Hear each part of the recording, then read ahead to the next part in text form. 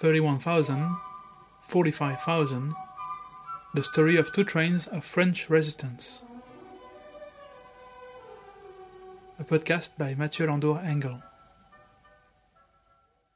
Pierre Vendroux, 46,184. The tattoos. Today is the 9th of May. Pierre Vendroux is back in France, in Chalon-sur-Saône, between Dijon and Lyon, southeast of Paris, close to the Swiss border. He is exhausted, he's sick, but he is fortunate to find his family still alive, his wife Yvonne, his son Louis. Pierre has something he needs to do, something that helped him survive in Auschwitz. So he gets a gun.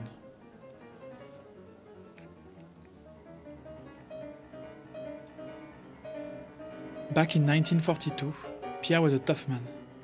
He had been a soldier during the Levant campaign in Syria. Instead of a release for good behavior, which he didn't get, Pierre came back with his whole body covered in tattoos. He was arrested on the 22nd of February 1942 as a hostage after an armed action in Dijon. Indeed, he was part of one of the earliest resistance groups, the Gloria Network. Some say Pierre was the one who threw the grenade towards German soldiers on the Rue de Bourgogne in Dijon. He didn't mind becoming a hostage. He was reassured his son Louis, a resistant as well, was not arrested with him. But someone denounced Pierre Vendroux. He was sure of it.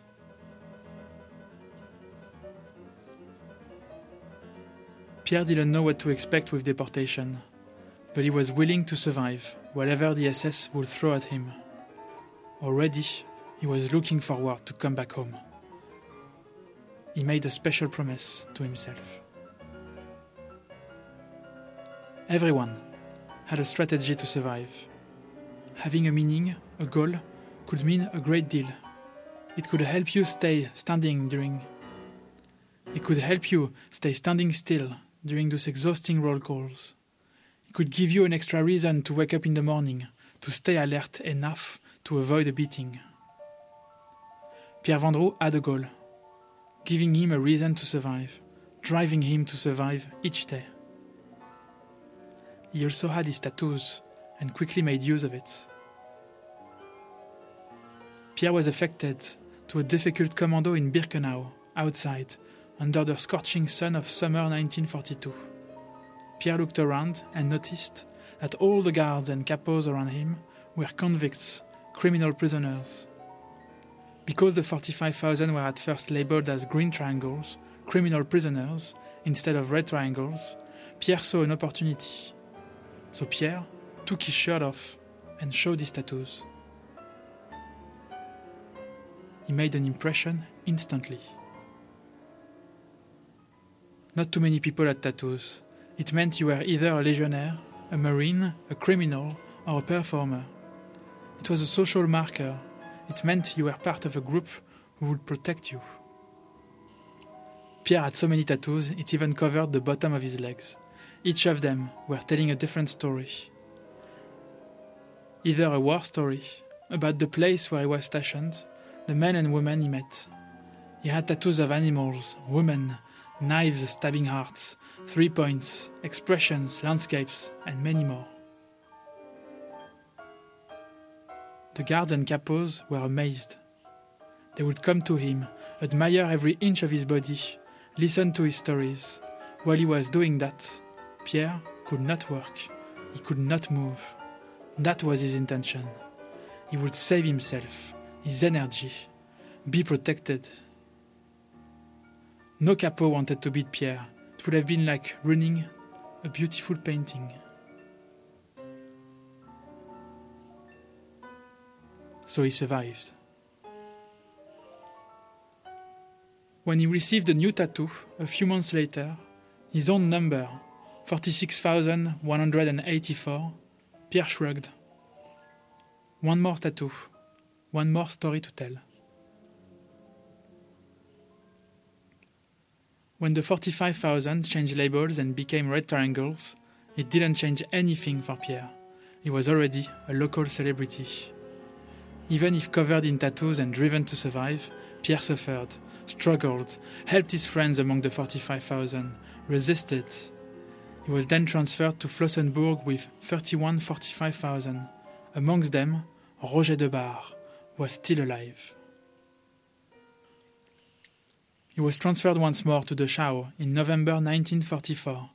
Then he stayed, waited, saved his energy, convinced he would survive. And he did. He was freed on the 28th of April by the American Army. Back to the present, Pierre walks down a street in Chalon-sur-Saône. He will need to see a doctor. Pierre may have caught a number of diseases there. But the doctor can wait, surely. Pierre finds the man he is looking for. The man sees Pierre too. He recognizes him. He knows he's back. Pierre doesn't say a word and shoots him. The man falls, but doesn't die. Pierre looks at him. He doesn't fire a second bullet. The man could have died, just like Pierre could have died in Birkenau, and this is all that matters to Pierre. Pierre promised himself to shoot the man who denounced him with one single bullet. This is all that drove him to survive. Revenge. An eye for an eye. The man looks at Pierre, not with anger or confusion. He looks at Pierre as if he was the one who was sorry for what happened. Pierre won't do anything else to him, and he knows he wouldn't dare suing him. Revenge has happened. Now it is time for everyone to heal. It may be time for France to heal too. But how?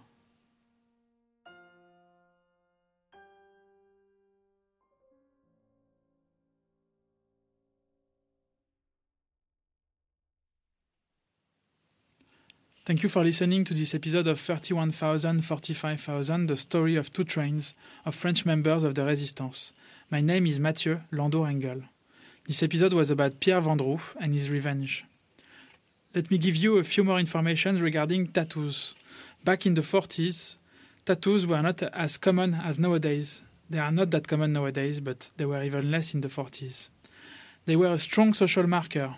At first, tattoos were ornamental. They were a strong marker of a high-class status for some cultures, like Egyptians, Aborigines, Papuans, for example. The process of tattooing may also have been used as a therapeutic technique in some cultures. It was also used for darker purposes. Some cultures used it as a punishment and marked prisoners. Slaves were often tattooed so to indicate whom they belonged to. Soldiers sometimes were also tattooed in Roman times. Later on, with the discovery of indigenous cultures, European cultures started to consider tattoos differently. First, seamen and sailors came back from long trips with tattoos, which popularized tattoos. It stayed for a while a social marker for sailors, soldiers, prisoners, and criminals. In contemporary times, it became a fashion item.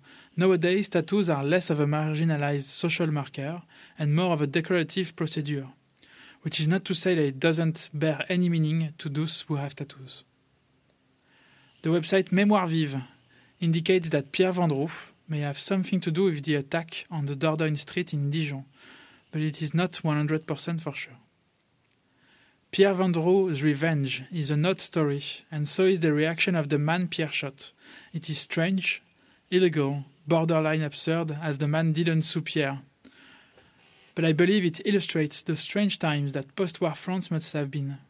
Resistors were walking free alongside those who may have arrested them, or helped deport them, or helped execute some members of their families. There were trials, but some did their job, followed orders. Therefore, it was difficult to sue someone who followed an order from a regime, the Vichy regime, which was even declared non-existent. Justice was made for some, it wasn't for others. Some people like Pierre Vendroux decided to make justice themselves. This is a controversial decision from a controversial man. I feel a need to add that Pierre Vendroux, according to Raymond Montagu's book, Arbeit mij frei, at the page 336, had an anti-Semitic opinion. Those were not as strong as the Nazis, yet I feel it is worth mentioning. One needs to remember that France at the time was a slightly anti-Semitic country, and I'm saying slightly lightly. The Dreyfus affair is a strong example of the state of the opinion, even though it happened prior to the First and Second World War. I recommend anyone to read about this affair. I have been trying to find Pierre Vendroux's relatives. Unfortunately, my research wasn't successful. If by any chance you know of someone related to him, please let me know. I would be very pleased to get in touch and make sure the text I wrote doesn't contain any errors. My sources for this story mostly come from the book Red Triangles in Auschwitz by Claudine Cardon-Hamet, the book Arbeit mij frei by Raymond Montagu, Le Convoi du 24 janvier by Charlotte Delbo, the website Mémoire Vive, the Foundation for the Memory of Deportation website, the Metron website, and the fantastic website Auschwitz.org. Thank you very much for your attention. Next episode will be about Fernand Deveau and Georges Dudal. 31,000, 45,000, the story of 2 trains of French resistance. A podcast by Mathieu Landour-Engel.